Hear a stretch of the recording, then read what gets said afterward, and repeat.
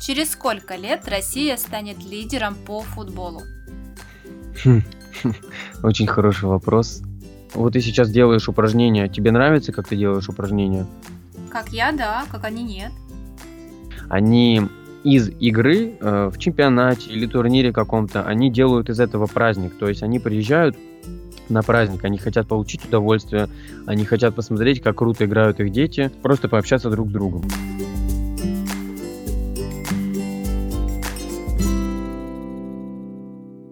Привет! С вами подкаст «Спорт и дети».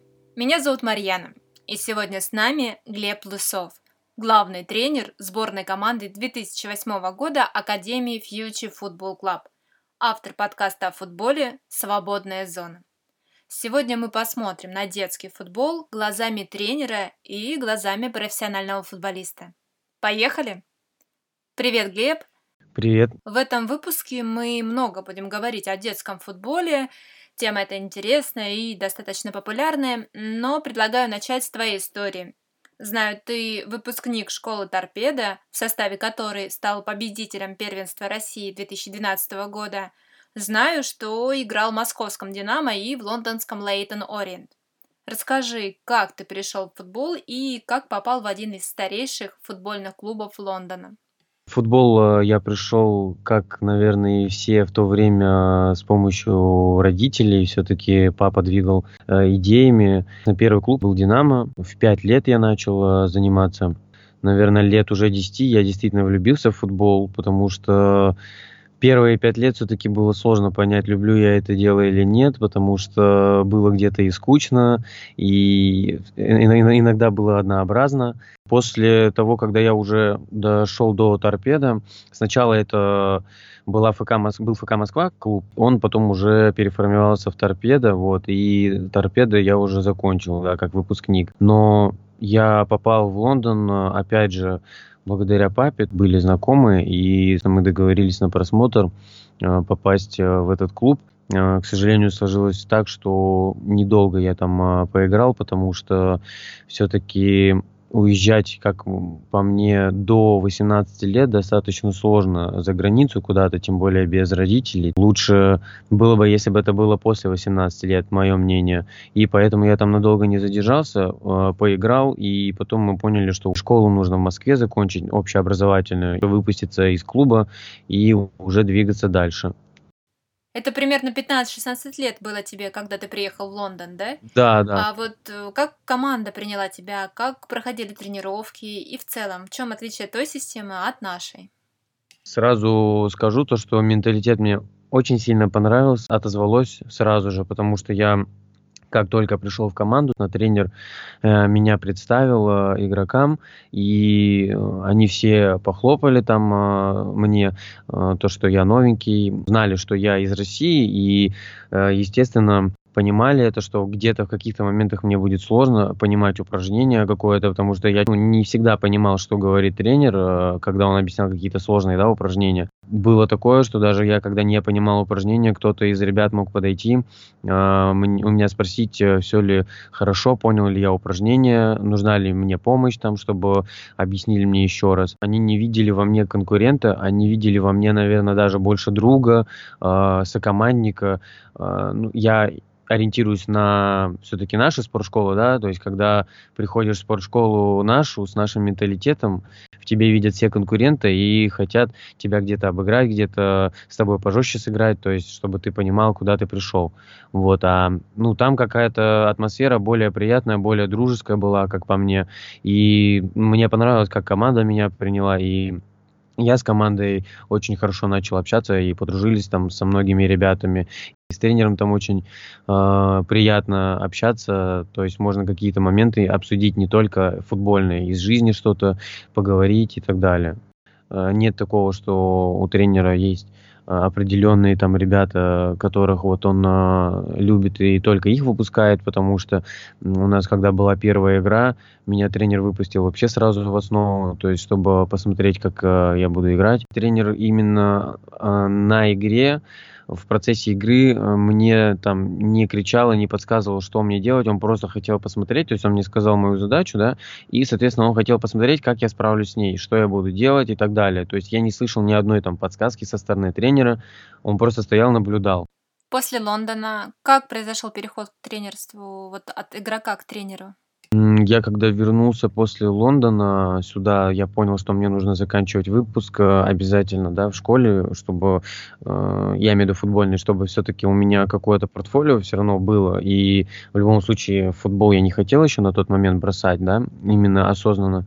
Когда началась вся уже перетурбация в плане возраста, то есть когда у меня уже пошел переходной возраст, уже ближе к 18, уже ближе к выпуску как раз, я уже смотрел глазами реалиста, да, на свое будущее и понимал, что в торпедо, все-таки там, где я заканчиваю выпуск, попадут в молодежку из нашего года условно 2-3 человека максимум, из них останется по итогу там один, может быть, даже никого не останется в молодежке. Я понимал, что дальше идти куда-то в третью лигу, себя пробовать именно в Москве, да, по КФК, не особо сильно уже горел желанием, потому что я все-таки себя там попробовал. Пробовать там себя куда-то в профессиональный спорт дальше я не хотел. То есть, и в целом у меня желание быть тренером, желание доносить информацию появилось, наверное, лет с 12, вот если так не соврать, да, чтобы я когда увидел своего тренера, когда я перешел там в Нику на определенный срок, из-за тренера там он в Динамо перешел, Владимир Алексеевич Михайлов, он очень, кстати, знаменитый игрок СССР, вот, он, соответственно, был нашим тренером там, и папа принял решение, чтобы мы перешли туда, потому что этот тренер действительно заслуженный, он в Динамо очень долго тренировал и потом перешел в Нику, и мы ушли за ним. И я когда на него смотрел, как он тренирует, как он нам объясняет, как он действительно горит глазами просто, чтобы вот мы и выросли в кого-то, да, то есть в футболистов или даже просто были здоровыми, да, спортивными ребятами в будущем. Я смотрел, как у него горят глаза, и на тот момент ему было уже 70 лет, и я просто поражался постоянно этому, и я думал, вот я когда вырасту, я хочу быть тоже вот таким, я хочу там общаться с своей командой, я хочу, чтобы у меня была команда. Лет с 12 у меня какие-то были свои интересные мысли, свои наработки. Я сам что-то придумывал иногда, креативил, анализировал свои игры также, да. Вот когда мне исполнилось 18, я понял, что все-таки нужно отдавать себя уже тренерству. Начал искать потихоньку клуб, куда можно пойти тренировать. Где-то через полгода-год я нашел вот академию, где я сейчас работаю, это Future FC, да, ну то есть, если говорить по-русски, мы ФК «Будущее», в первенстве Москвы играем, в 4-й лиге. Какая-то подготовка? Как и где учился на тренера? Или перенимал опыт непосредственно на поле у других тренеров?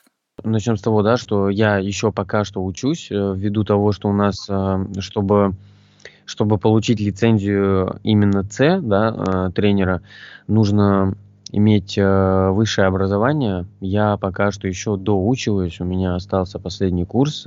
Дальше я пойду на лицензию С сдавать. А так, да, конечно же, я перенимал опыт, я смотрел, как тренируют, учился, тоже анализировал со стороны, придумывал что-то свое, старался какие-то упражнения адаптировать также под ребят определенного возраста. Очень сильно повезло, что у нас все-таки главный тренер, он голландец, к нам иногда приезжает в Москву, делится опытом, рассказывает интересные вещи, и от него я на самом деле очень многому научился. Читала, что ты прошел курс по ментальной подготовке тренера в Голландии.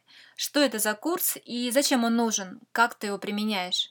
Это не совсем курс, это больше это была стажировка, то есть я ездил в Голландию на, получается, 10 дней. Тренер наш главный, Мартин, он меня знакомил со многими вещами, да, в Голландии, как они тренируют, со многими командами познакомил, с тренерами также другими. И у них, соответственно, есть, да, такое определение, как ментальная тренировка, скорее даже это больше психологическая, то есть работа только с головой игрока, спортсмена и так далее. То есть не только футболисты. Там к ним приходят и гимнасты, у них олимпийские чемпионы даже занимаются там. То есть это есть определенная структура, по которой они тренируются. Это именно больше на психологию. То есть чтобы спортсмен был готов к нагрузкам психологическим, к внешним факторам, да, которые его могут отвлекать. И, например, болельщики, например, родители. Опять же, у нас есть болельщики двух видов. Есть положительные, которые тебя мотивируют. Есть болельщики, наоборот, из другой, например, команды, которые могут тебе мешать. Ты не можешь фокусироваться на игре. Это тренировки о том, именно углублены в то, чтобы помогать спортсменам уметь, допустим, фокусироваться, да, во время игры, во время какого-то чемпионата, выступлений и так далее. Эту тему раскрывали со спортивным психологом в нескольких выпусках. Согласна, что очень важно, чтобы человек был настроен. Я вот в одном из интервью тренера Сергея Афанасьева, юниор Нижний Новгород, прочитал такую фразу. Чтобы стать хорошим тренером, нужно убить в себе футболиста. Так ли это? Я могу сказать однозначно, что да, потому что я слышал эту фразу неоднократно, даже в свою сторону.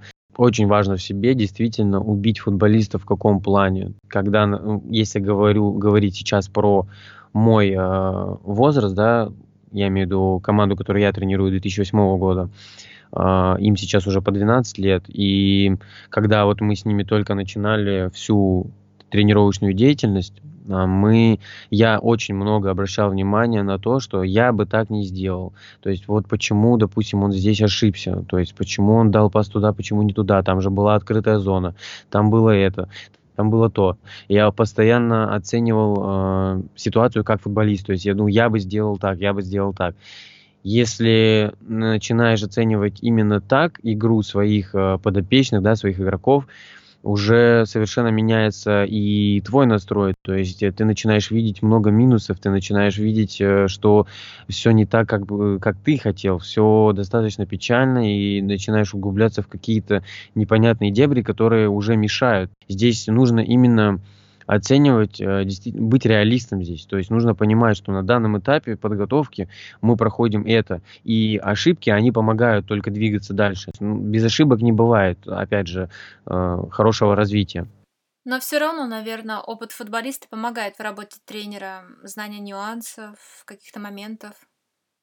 Этот опыт, он помогает, безусловно, потому что можно видеть достаточно много деталей, достаточно много мелочей, улавливать в играх, в тактике и так далее. Мне же все объясняли тоже тренеры, что нужно делать там в таком-то моменте или там на чужой половине поля, что мне там нужно сделать, если мяч, да, у правозащитника, я условно говорю. Вот. И, соответственно, мне это в каких-то моментах, понятное дело, помогает. То есть преимущества у футболистов весомые. Хорошо. Да. Ты тренируешь детей, начиная с какого возраста? Вот сейчас у тебя 12-летние, а так в целом со скольки? В целом, с 5 лет до без ограничений. Если брать малышей, вот какой по продолжительности должна быть первая тренировка? Сейчас объясню этот вопрос. У меня есть сын, ему 4 года. Прибегает он однажды с горящими глазами из сада. «Мама, мой друг играет в футбол, и я хочу». Окей. Нашли школу недалеко от дома. Нормальную школу, хорошую. В этой школе две группы. Условно говоря, клопики и клопики постарше. Мы пришли и нас сразу записали в группу постарше. Первое занятие. Первые 30 минут прошли на ура. Сходу сын повторяет упражнения за тренером. Глаза горят, ноги бегут. Но проходит 30 минут и все. Интерес пропадает резко. И либо это усталость, или еще что-то. В общем, я не знаю что, но он подбегает ко мне и говорит: «Мам, все, я больше не хочу». Проходит какой-то период времени, и вот я у него спрашиваю: «Ты футболом будешь заниматься?» Он говорит, что нет, пока не хочу. Какой должна быть тренировка для малышей по продолжительности, по интенсивности, чтобы не убить желание и интерес ребенка? Здесь, я думаю, ситуация на самом деле достаточно тоже плавающая, в том плане, что здесь тренер должен быть, мне кажется, более мобильным. Если говорить там 4, 5, 6 лет ребят, да, они могут быть все совершенно по-разному, воспринимать, точнее, нагрузки, да, они могут также, им может быть весело сейчас, и через 10 минут им может быть уже не весело. Все зависит от уровня еще их подготовки. Тренировка должна быть не больше часа, потому что мы сами тренировали тоже группы пятилетних, то есть 12-го года ребята, у которых уровень подготовки еще не совсем подходит для того, чтобы им давать уже какие-то сложные элементы, да, изучения техники. И мы, соответственно, давали более развлекательный какой-то тренировочный процесс. То есть мы играли в какие-то подвижные игры, мы играли в салки. И посредством этого мы изучали ловкость, да. Потом потихоньку мы добавляли ведение и так далее. А бывают ли слезы на тренировках? И как работать с таким состоянием, эмоциональным состоянием у ребенка?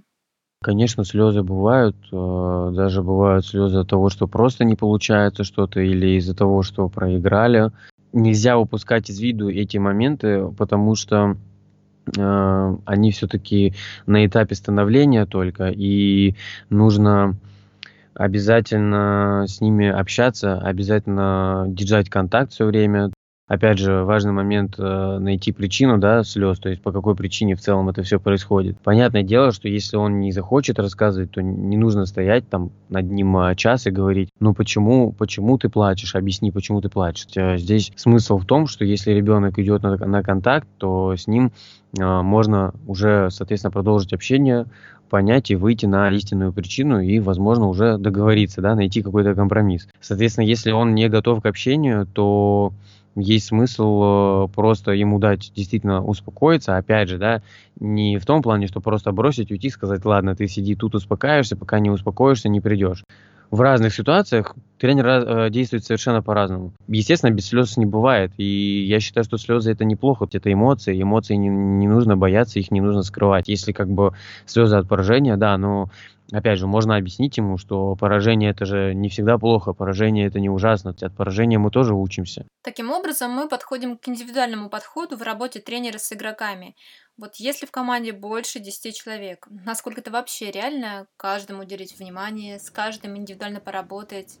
Как быть? Ну, я вот скажу на своем примере, то, что у меня в команде 15 сейчас человек, да, и подход индивидуальный может быть каждому. Все зависит от тренера, насколько тренер готов тратить свое личное время. Без индивидуального подхода не получится, потому что с одним нужно общаться так, с другим нужно общаться по-другому. И без личного общения, без личного контакта, да, какого-то не получится двигаться вместе как команда, потому что каждый мыслит по-разному, и у каждого свои цели игрока в команде, да, кто-то хочет стать профессиональным спортсменом, а кто-то хочет забивать много голов, и им нужно вместе как-то двигаться дальше, потому что они сейчас в одной команде, и это тоже очень важный фактор. Когда слушала твой подкаст, в одном из выпусков был такой пример про Мауриньо, что он рассылает смс-сообщения своим игрокам после игры, узнать, как дела, ну и в целом, как настроение. Наверное, вот такой подход нам тоже не помешает.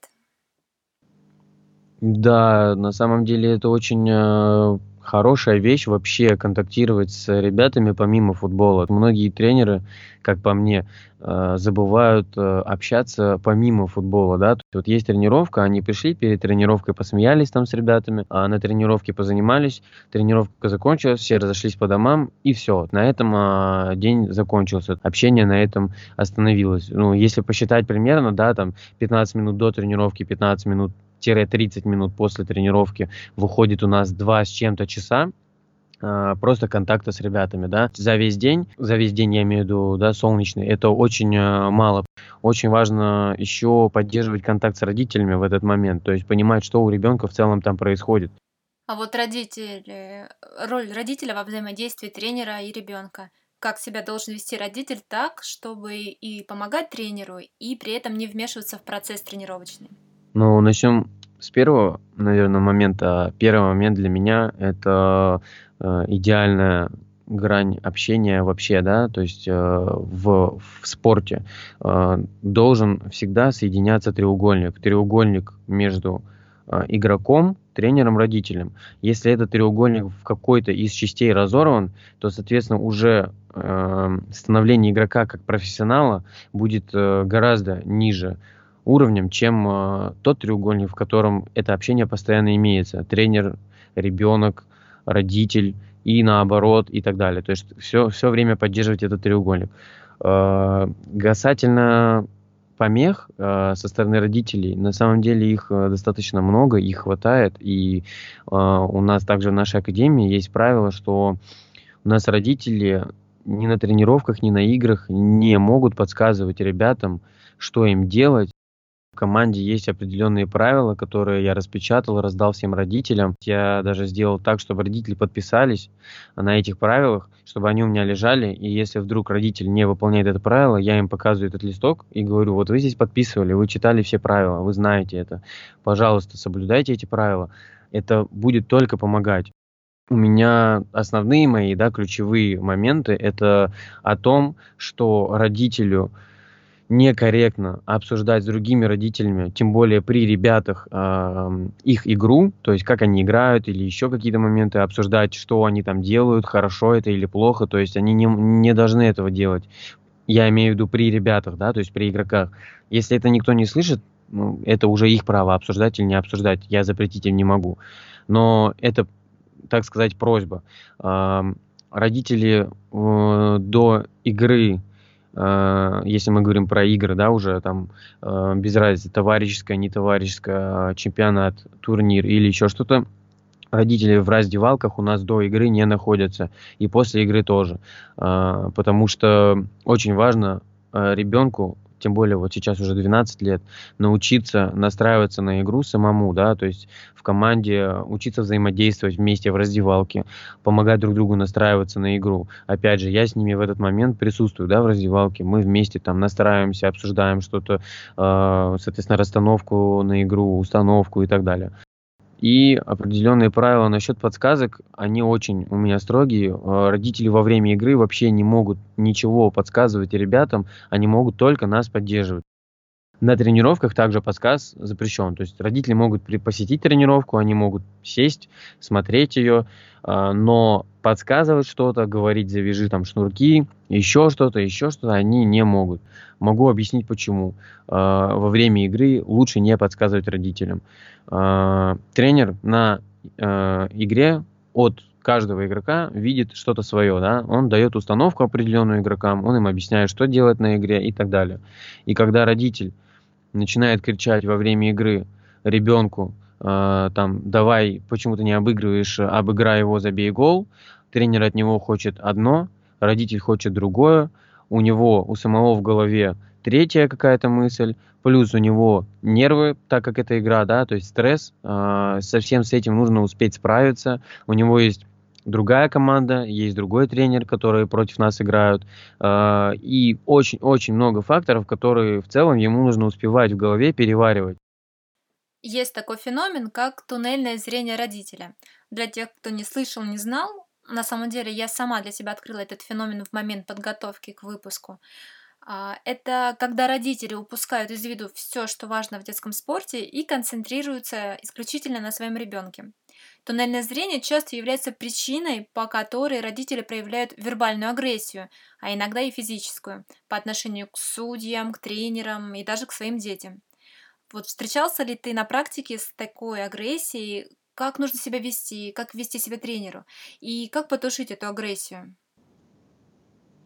Да, я встречался, только я с этой темой встречался со стороны родителей других команд, да, и со стороны своей команды я этого не видел. Если бы это было, если мы говорим о том, что, допустим, это родитель из моей команды, в которой там играет его ребенок, да, если бы это началось во время игры, соответственно, мое мнение, что тренер здесь должен немедленно это пресекать. Если, соответственно, его никак не слушает родитель, то если есть такая возможность, и если тренера услышат, то попросить, чтобы все-таки родитель покинул, да, зону поля и ждал ребенка там в раздевалке или в машине, потому что это очень, как по мне, плохая история, потому что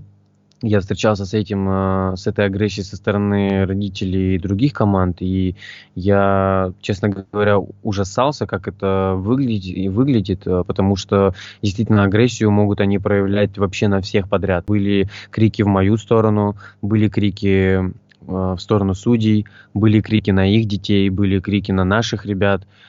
И это все очень печально сказывается на всей атмосфере вообще и на всем футболе. Если как раз коснуться темы вообще, да, за границы, то, что вот и я поиграл, и я что-то видел, и опять же я ездил в Голландию на стажировку. Если сказать про иностранцев, там немножко подход другой. Для них прежде всего, для всех родителей, для тренеров, для ребят, которые, если мы говорим про возраст ниже 14 лет, они из игры в чемпионате или турнире каком-то, они делают из этого праздник. Они приезжают на праздник, они хотят получить удовольствие, они хотят посмотреть, как круто играют их дети, просто пообщаться друг с другом. У нас же из этого делают больше соревнования, у нас должны победить любой ценой. Если у нас не выиграли, значит они плохие, значит из них футболисты не получится и так далее. Это очень сильно портит вообще в целом всю атмосферу. Поэтому у нас очень много случаев, где ребята заканчивают с футболом до 18 лет, даже не дойдя до выпуска условно. Туннельное зрение, на самом деле, оно очень сильно печальное, и жалко, что родители этого тоже не совсем понимают иногда. Они углубляются в это, и они никого даже не слушают. То есть только их ребенок, есть они, и все. Они иногда даже забывают про тренера, то есть они не слушают тренера, они начинают быть сами тренерами, они начинают тренировать своих детей. Я много видел родителей, которые оставляют детей после тренировки, еще с ними по часу занимаются, говоря о том, что ты должен заниматься, чтобы стать профессиональным футболистом, ты должен пахать, ты должен работать и так далее. У нас все идет из точки зрения работать. Дети должны с самого начала работать. Если они не будут тяжело работать, пахать, они не станут футболистами. За границей гораздо все проще. Если они получают удовольствие от игры в футбол, они должны играть и наслаждаться футболом. И все. А у нас почему-то немножко другое видение на это. И здесь, на самом деле, мне кажется, этот менталитет очень сложно будет искоренить, потому что нужно действительно каждому родителю понимать. Если это желание его ребенка, то, пожалуйста, доверьтесь своему ребенку. Не нужно из него выжимать все свои там несбывшиеся мечты, да, как бывает у нас часто. Просто он получает удовольствие от футбола, пусть он играет. Он не захочет играть, он не должен играть. То есть, если ребенок сам не хочет играть в футбол, не нужно его заставлять через силу. Ты же столько занимался, вот, а тебе не жалко ли заканчивать и так далее. Может быть, он выберет хоккей и будет в хоккее гораздо лучшие результаты показывать. Никто не знает.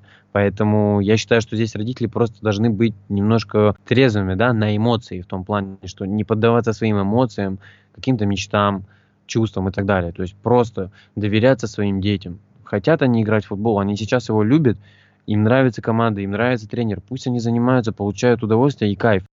Согласна. Согласна, что важно не давить на ребенка, ни к чему хорошему это не приведет. А как справляться с негативными эмоциями игрока ребенка? Как тренер во время игры или во время тренировки работает с эмоциями? И что делать родителю с негативными эмоциями ребенка после, например, поражения в матче? На самом деле это тоже очень такая интересная тема, потому что мы общались с разными тренерами, у каждого на самом деле свое видение на этот счет. И я скажу так, что я пришел все-таки к тому, что не нужно после игры вообще разговаривать, да, об игре, если этого не хочет сам ребенок, если он пришел домой недовольный, вы у него спрашиваете, что случилось, там вы проиграли или еще что-то и так далее. Если он сказал, да, все, не надо меня трогать там, то в целом как бы нужно ему дать остыть, нужно дать остыть его эмоциям, потому что, как говорил нам вот тренер из Голландии, что важный момент, они не разбирают игры в день игры. Ждут день-два, проходит день-два, они подготавливают материал, разбирают. И первые причины, почему это они так делают, он нам объяснял, то, что это важный здесь момент в том, что их чувства и эмоции зашкаливают после игры. И все, что бы вы ему не говорили после игры, это будет восприниматься там x3, x4, да, умноженное. Если вы скажете и выделите что-то плохое, допустим, что вот у него не получилось, да, в игре, соответственно, это будет восприниматься как, вы сами понимаете, да, там, x5. И если он будет потом об этом просто думать, и, соответственно, он с этой мыслью будет ходить весь день, что у него здесь не получилось, еще и папа ему сказал, что вот здесь вот ты там не смог обыграть, или там тебя здесь обыграли, почему так? С этими мыслями постоянно ходить в негативе и так далее. Что можно сделать? Это, наверное, перевести тему, в целом игры не касаться, если он этого сам не хочет. Если он начинает сам рассказывать про игру, понятное дело, можно его послушать, поддержать и так далее. Глеб, спасибо большое. У меня остался, наверное, последний вопрос перед Блицем. Сейчас мы все сидим на самоизоляции. Вот как работаешь с ребятами? Всегда ли можно через экран правильно оценить, что делают ребята, скорректировать их, помочь им? Насколько удобно через Zoom или любую другую платформу вот сейчас заниматься? Понятное дело, что сейчас мы оказались немножко в безвыходной ситуации. Только один вариант — это заниматься в онлайне. Понятное дело, что он уже многим надоел, потому что достаточно долгое время это уже происходит. Мы занимаемся в Zoom также, да, там, группой небольшой. В целом все упражнения, которые я показываю, которые я хочу видеть от ребят, они выполняют здорово. И я скажу, даже я могу успевать следить за техникой. И единственный момент, то, что здесь очень сильно страдает, чтобы можно было как раз про индивидуальный подход, если говорить, следить за всеми. Не всегда ты здесь успеваешь следить за всеми, к сожалению, да, и где-то у кого-то может там страдать техника выполнения, да, или еще что-то. Это такой немножко, немножко меня расстраивающий фактор. Касательно, скажу, психологической, да, и моральной поддержки, очень сложно. В онлайне действительно очень сложно это сохранять один и тот же настрой, потому что ребятам тоже надоедает заниматься. Понятное дело, что мы придумываем что-то разное, придумываем какие-то интересные упражнения, какие-то там челленджи, еще что-то, но онлайн есть онлайн. Им дома уже самим тяжело, тем более они спортсмены, им нужна активность, им нужно бегать, прыгать. А дома все-таки мы очень сильно скованы в упражнениях, не можем сделать ту амплитуду, которая возможна, допустим, да, пробежать там хотя бы 15 метров. Страдает действительно психологическая и моральная составляющая, потому что я заметил то, что мотивация у многих ребят упала сейчас, и ее поддерживать сейчас в онлайне я даже не представляю как, только общаемся постоянно, да, и где-то расслабляемся просто. Сейчас вот пришла идея, мы вместе там хотим матч посмотреть какой-нибудь, пообщаться насчет него, да, какие-то такие уже выходы ищешь в том плане, что не только упражнения, не только заниматься. Сейчас в этом плане уже проще, уже какие-то ограничения снимаются, и скоро все-таки выйдем на поле хотя бы в маленьких группах. Очень сильно на это надеемся. А так, я думаю, что здесь, опять же, нужно не забывать про общение, поддерживать связь с ребятами. Даже те, кто не занимаются, я им пишу все время, спрашиваю, как дела, спрашиваю, опять же, что он делает. Снял упражнения, да, видео, которые они могут делать, включив просто там вместе со мной, кто не может в онлайне заниматься, потому что кто-то на даче, у кого-то там связь плохая, они не смогут вообще никак заниматься. Поэтому связь обязательно поддерживаем и в переписках, и у нас там группа есть, мы общаемся, и приколы какие-то друг другу там скидываем. Общение, оно в любом случае должно быть, и какое бы оно ни было, оно в любом случае поддерживает хоть чуть-чуть эмоциональный фон, чуть-чуть поднимает вверх. Надеюсь просто, что уже вот все в скором времени нормализуется, и мы выйдем хотя бы вот в маленьких группах на поле. Да, мы тоже надеемся на это. Видела у тебя в Инстаграме небольшие видеоуроки для ребят, а живого общения действительно не хватает. Да, Надеемся, что совсем скоро все завершится в плане пандемии вируса и вернемся мы наконец к привычной жизни. Окей. Глеб, большое тебе спасибо. Переходим к блицу. 5 вопросов, отвечаем то, что приходит первое в голову. Можно развернуто, можно нет, как пожелаешь. Жозе Мауриньо или Станислав Черчесов? Мауриньо. Ага. А если Мауриньо и Слуцкий? Мауриньо. Если повернуть время вспять, московский «Динамо» или лондонский Лейтон Ориент? Лондонский Лейтон Ориент. Нравится больше тренировать детей 5-6 лет или 12-14? Честно говоря, подростков. Даже, наверное, объясню почему. Сейчас все-таки я больше уже углубился в структуру футбола более осознанного, да, то есть не там где ты азам учишь детей, где ты объясняешь постоянно одно и то же. Действительно, есть тренеры, кстати, которые любят свою вот работу в плане детей 5-6 лет. Они обожают, прям придумывают разные всякие подвижные игры крутые и так далее. Я прям даже иногда удивляюсь, прям очень сильно эти тренеры любят вот маленьких детишек, но я все-таки люблю постарше по одной простой причине, что можно уже внедрять какие-то интересные принципы игры в футбол, да, то, что там объяснять какие-то технико-тактические уже там, да, установки, играть в более интеллектуальный футбол. Мы играем уже 8 на 8, и это действительно очень круто. Я прям, вот от этого я очень сильно кайфую в том плане, что каждое твое решение может повлиять на игру просто капитально. И для меня это действительно большое удовольствие. Спасибо, хорошо. Тогда следующий вопрос. Будущее футбола за частными футбольными школами или за государственными? Я думаю, что все уже, наверное, этот момент поняли. Даже профессиональные спортшколы, кто еще не знает, запустили уже коммерческие проекты, поэтому у меня ощущение, что будущее за коммерцией.